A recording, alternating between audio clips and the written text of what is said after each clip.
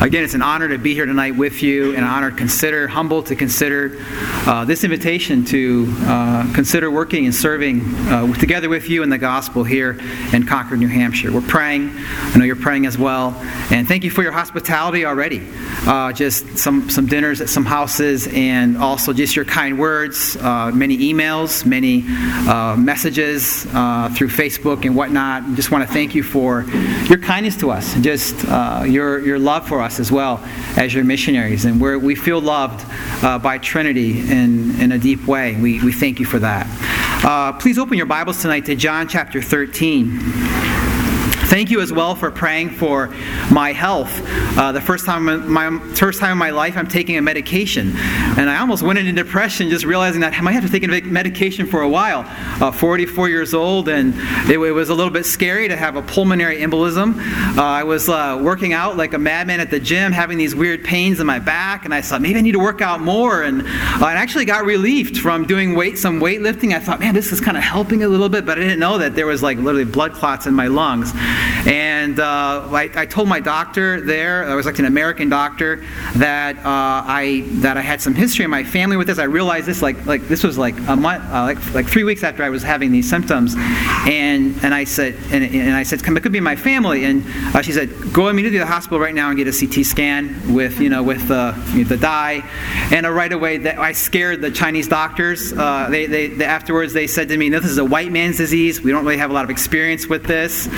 But they gave me the right medication and all that, and I'm fine. So we did have to go to another city in Beijing to kind of get some more like a second opinion. I just make sure that since it was a white man's disease, I tried to get some white men there in Beijing to look at me. But my Chinese doctor there, she was incredible, and but God was merciful, and He guarded my life.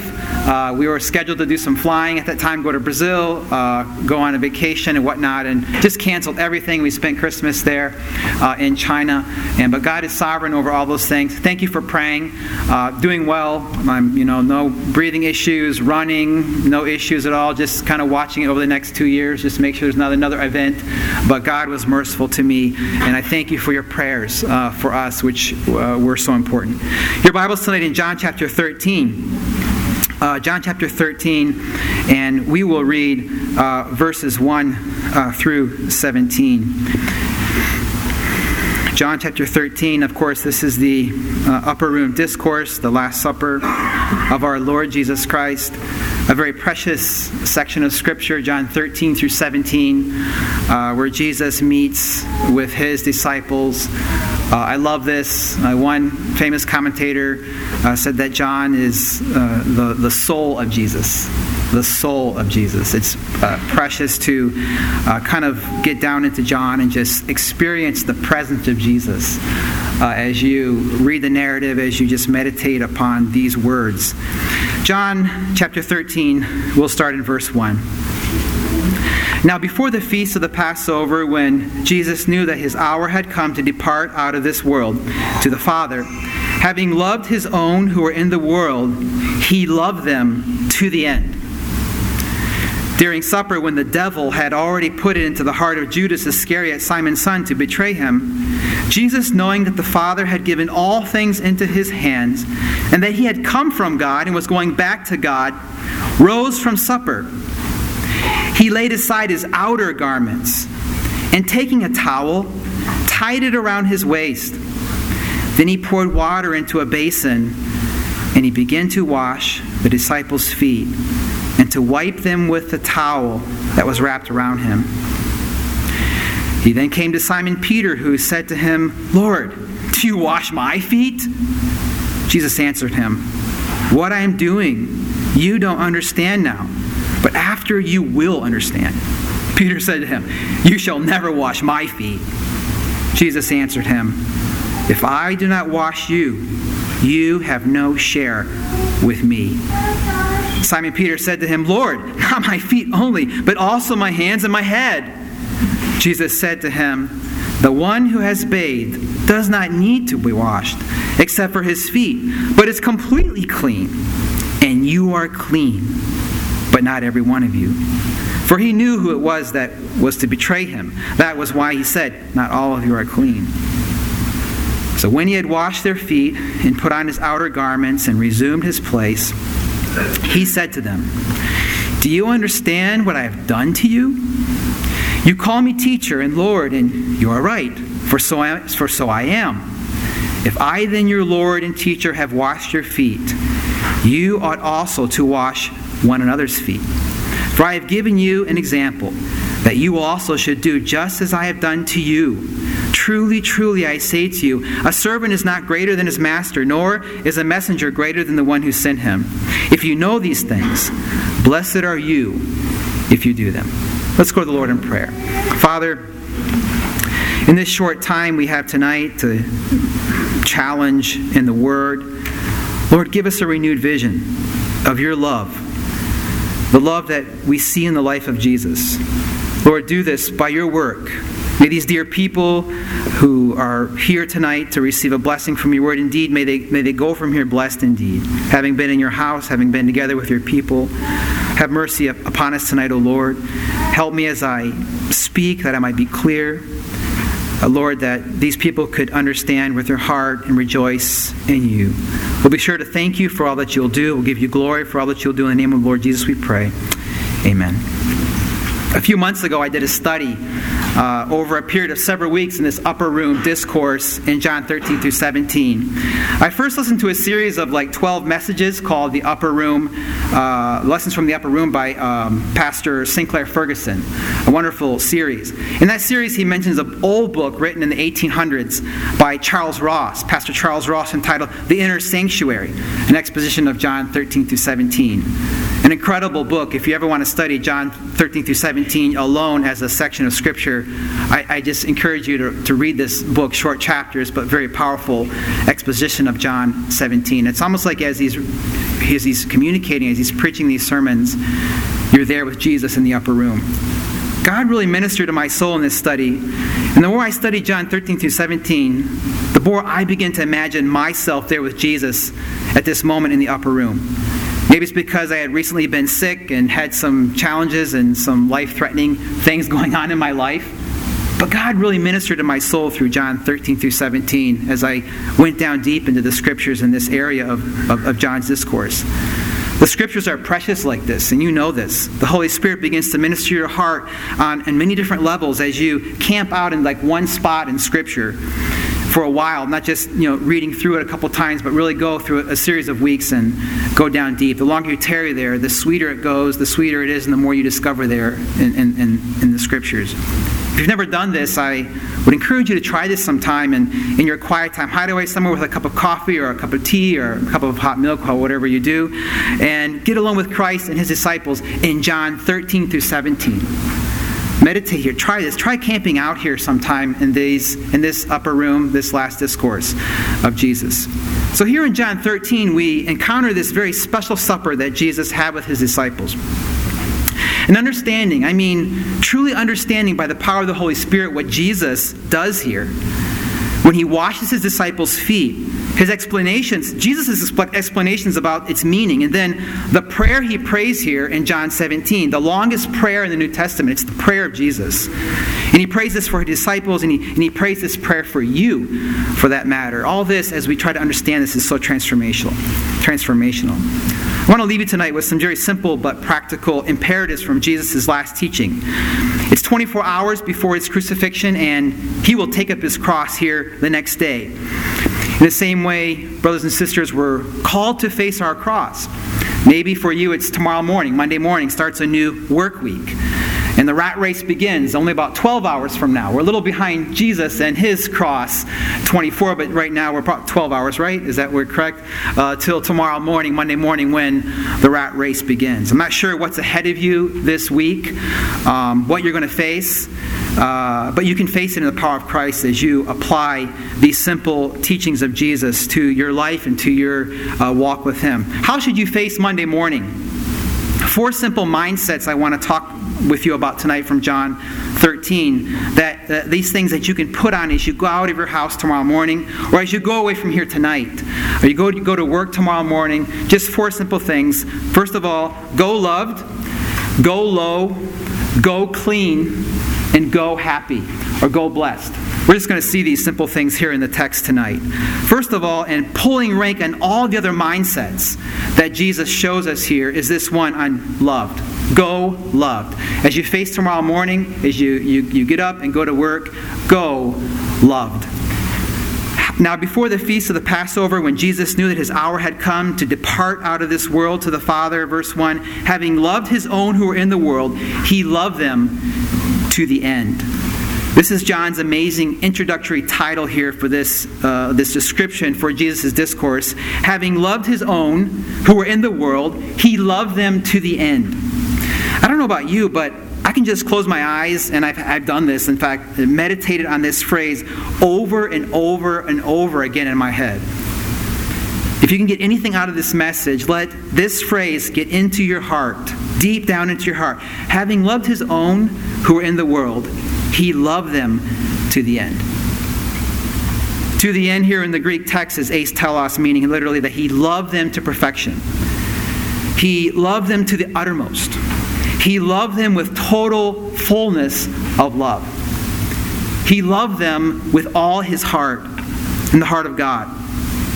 And brothers and sisters, here is the simplicity of the gospel, that even when we were yet sinners, Christ loved us. He died for us. He sees us in all our sin, past, present, and future, and he loves us to the uttermost with total fullness of love. And he loved his own that were in the world, and he loved them to the end. We've seen this in Brazil. We see this in China now, in the poor slums, as same as it was in the wealthy urban centers where we've worked. There's nothing more heartbreaking than the sight of an unloved child, uncared for by father or mother. The long-term social consequences in societies without love is recognized all over the world, even here in Concord, New Hampshire. Unloved children grow up to be unloved adults. You've seen it as well. It's ugly here, it's ugly in Brazil, it's ugly in China.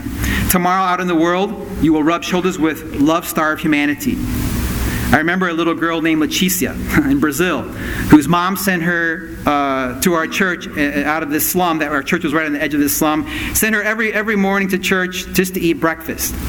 And little Leticia came very well dressed in scraggly clothes, kind of without her teeth most of the time, just to eat breakfast. And without mother, without father. Our hearts broke over this, to see the life of someone unloved. There's a little boy I can picture tonight very clearly in China. Season is his name. His parents are actually millionaires. Intelligent people, but seemingly incapable of showing love. The family driver takes him to school every day and picks him up in the same. Unloved for this boy looks like hair uncombed every day at school, eyes red from late nights, I don't know if on video games or what he's doing, luxury brand clothing unmatched, disheveled, a whole life basically disheveled before his eyes. He says that his maid forgot to wash his uniform. At least 2 or 3 times a week his mom forgets his snack.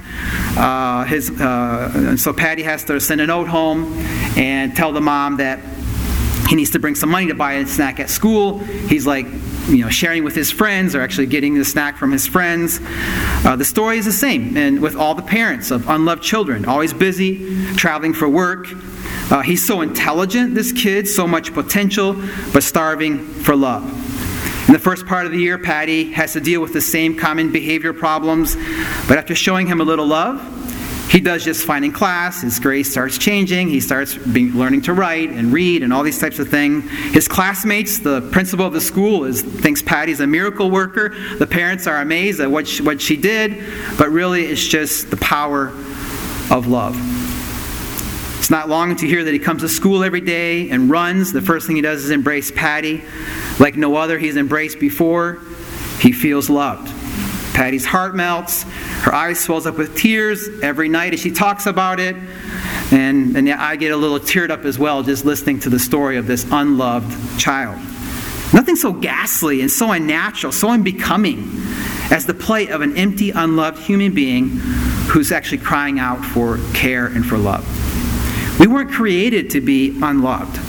We were created to feel the fullness of love and to lavish this fullness on others. But this kind of love only comes from our Creator God. For God is love. For God so loved the world that He gave His only begotten Son, that whosoever believeth in Him shall not perish but have everlasting life. When Jesus showed up on the earth, we read that he also saw the love-starved humanity, the multitudes without a shepherd, and tangled up in their sin without love and care. And what did he do? He wept. He wept uncontrollably. Jesus wept at the sight of the unloved. In the incarnation, Jesus comes to rescue us in our sin, induce emptiness, and lavish on us richly his love. And he loved his own that were in the world, and he loved them even unto the end. He prays in John 17 that same love that the Father had for him would be in them and abound in them in us. In verse 26, he says, I have made known to them your name, God, and I will continue to make it known that the love with which you have loved me may be in them and I in them. God answered Jesus' prayer in Paul's life. That's why Paul could say that it was the love of Christ that constrains us. What about you, my friend, tonight? Have you seen Jesus' prayer answered in your heart, in your own heart yet, in your relationship to your understanding of God's love for you? Jesus is trying to show his disciples this kind of love. And he's asking them, do you understand what I'm doing to you? Do you understand this? Do you understand God's love? Are you crying out to God each day of your life and your devotions, asking him to reveal his love to you in a greater way? The concept of God's love is so difficult for us as humans to grasp. I'm learning about this every day. I'm still grasping to understand the height and depth of God's love. The greatest of these is love. It's a very important concept to understand. It's one of the most primary concepts to understand about God. God is love.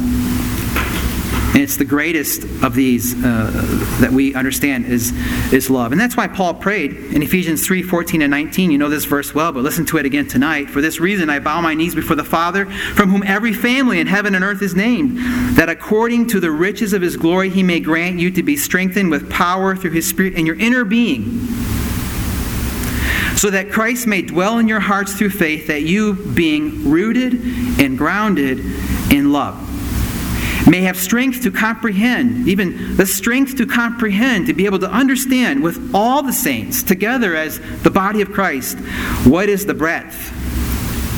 And we could just talk about this probably for hours tonight, the breadth of the love of God. We could talk about the length of the love of God. We could talk about the height and the depth. And to know, and this word to know is epigenosko. It's to have the deep knowledge, the personal knowledge of the love of Christ that surpasses knowledge, that you may be filled with all the fullness of God. And Paul equates this knowledge of love with the fullness of God.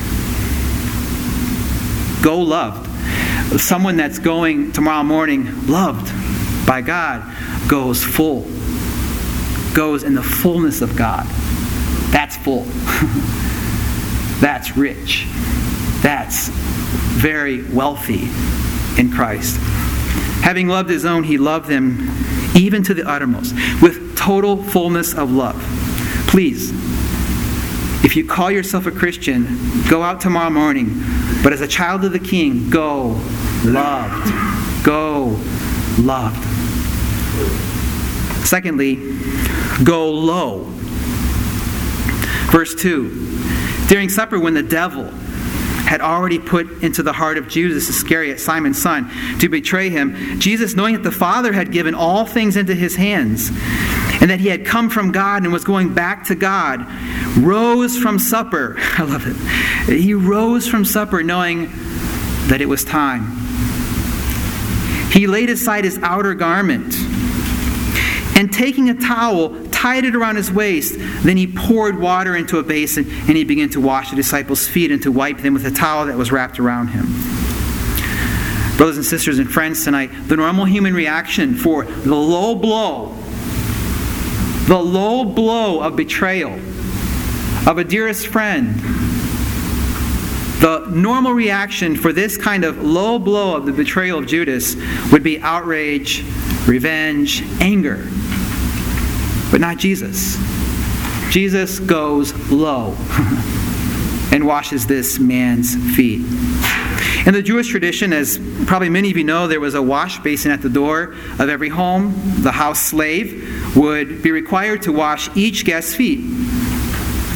And as they enter the Paschal meal, where Jesus himself is actually the the lamb or the center of the meal, where he will become the sacrifice. Instead of one of the disciples volunteering, because there's no slave there in this room, instead of one of the disciples volunteering to do the dirty work, because no slave was present, Jesus actually takes up the task himself. And according to the parallel passage that we read this in Luke 24, they're all plopped down around the table fighting about who will be the greatest in the kingdom of God. It's kind of a funny scene. And to make matters worse, nobody thought about cleaning the dirty feet before the meal.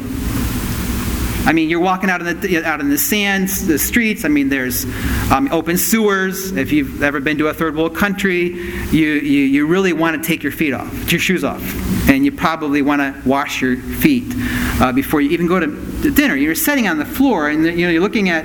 I'm like, imagine eating, and they're looking over at the guy's feet all dirty, and it's just like, this is disgusting. I would have an issue with it. But no one thinks about that because they're so consumed with themselves. Jesus is going to die. It's 24 hours and he's going to the cross. And all they can think about is who will be the greatest in the kingdom of heaven. After all this time of being with Jesus, they still don't get it. And from their actions, they still don't understand God's love. What about tomorrow morning at the breakfast table before you go out? What's it going to be like around the family table? Who is first? Who is the greatest? Jesus goes low. Jesus is about to teach one of the most significant lessons he's ever taught, one that will inspire great works of art throughout history, even to this day. In the face of that betrayal, Jesus gets up from supper, as we know, from his place at the head of the table. He's actually the master, he's the Lord, he's the teacher. We could go on and on about the significance of where he was sitting, of why he took off his robe, his clothing. It's a significance. It's showing his authority. He takes off his authority as a teacher, and he becomes a slave, takes his towel, and he lays aside his power and glory, lowers himself as a slave to wash the disciples' feet. Jesus had previously taught them in Mark 9:35, if anyone wants to be first, he shall be last and a servant of all. Jesus had taught them in Luke 9:48, the one who is least among all of you, this is the one who is great. Jesus has recently taught them in Luke 14:11, everyone who exalts himself will be humbled, and he who humbles himself will be exalted. This time, though, Jesus doesn't teach it, he shows it. Jesus shows them how to go low through this humble act. Paul makes this application in the incarnation as well in Philippians 2, verses 1 through 11. We know this passage well, but listen as you see this as a parallel passage to the Jesus' incarnation, or Jesus' humbling, his self-humbling, as he takes off his cloak and washes the disciples' feet. So if there is any encouragement in Christ, any comfort from love, if you go loved, you will go low. Any comfort of love, is any participation of the Spirit, any affection and sympathy. Complete my joy by being of the same mind, having the same love. Being in full accord and of one mind. Do nothing from selfish ambition or conceit, but in humility count others more significant than yourselves. Let each of you look not only on his own interests, but also on the interests of others. Have this mind among yourselves, which is in Christ Jesus, who, though he was in the form of God, did not count equality with God a thing to be grasped, but emptied himself by taking the form of a servant. Being born in the likeness of men and being found in human form, he humbled himself by becoming obedient to the point of death, even the death of the cross. We know that God highly exalted him and gave him a name above every name, that the name of Jesus every knee should bow and every tongue should confess that Jesus Christ is Lord, to the glory of God the Father. We see this connection with Jesus' humiliation and washing disciples' feet, of going low.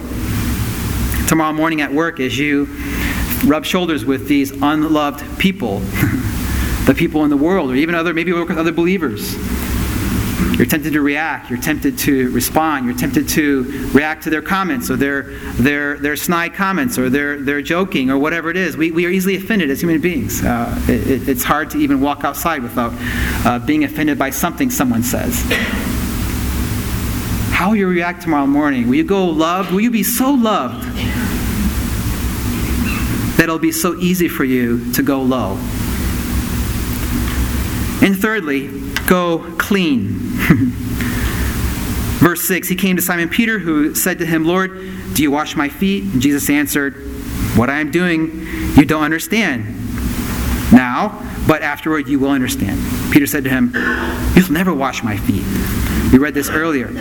Simon Peter said to him, "Lord, not my feet only, but also my hands and my head." And Jesus said, "The one who has bathed does not need to wash except his feet, but is completely clean. And you are now clean, but you not every one of you." Speaking of Judas. So what is Jesus saying here to Peter? Peter doesn't quite get it yet.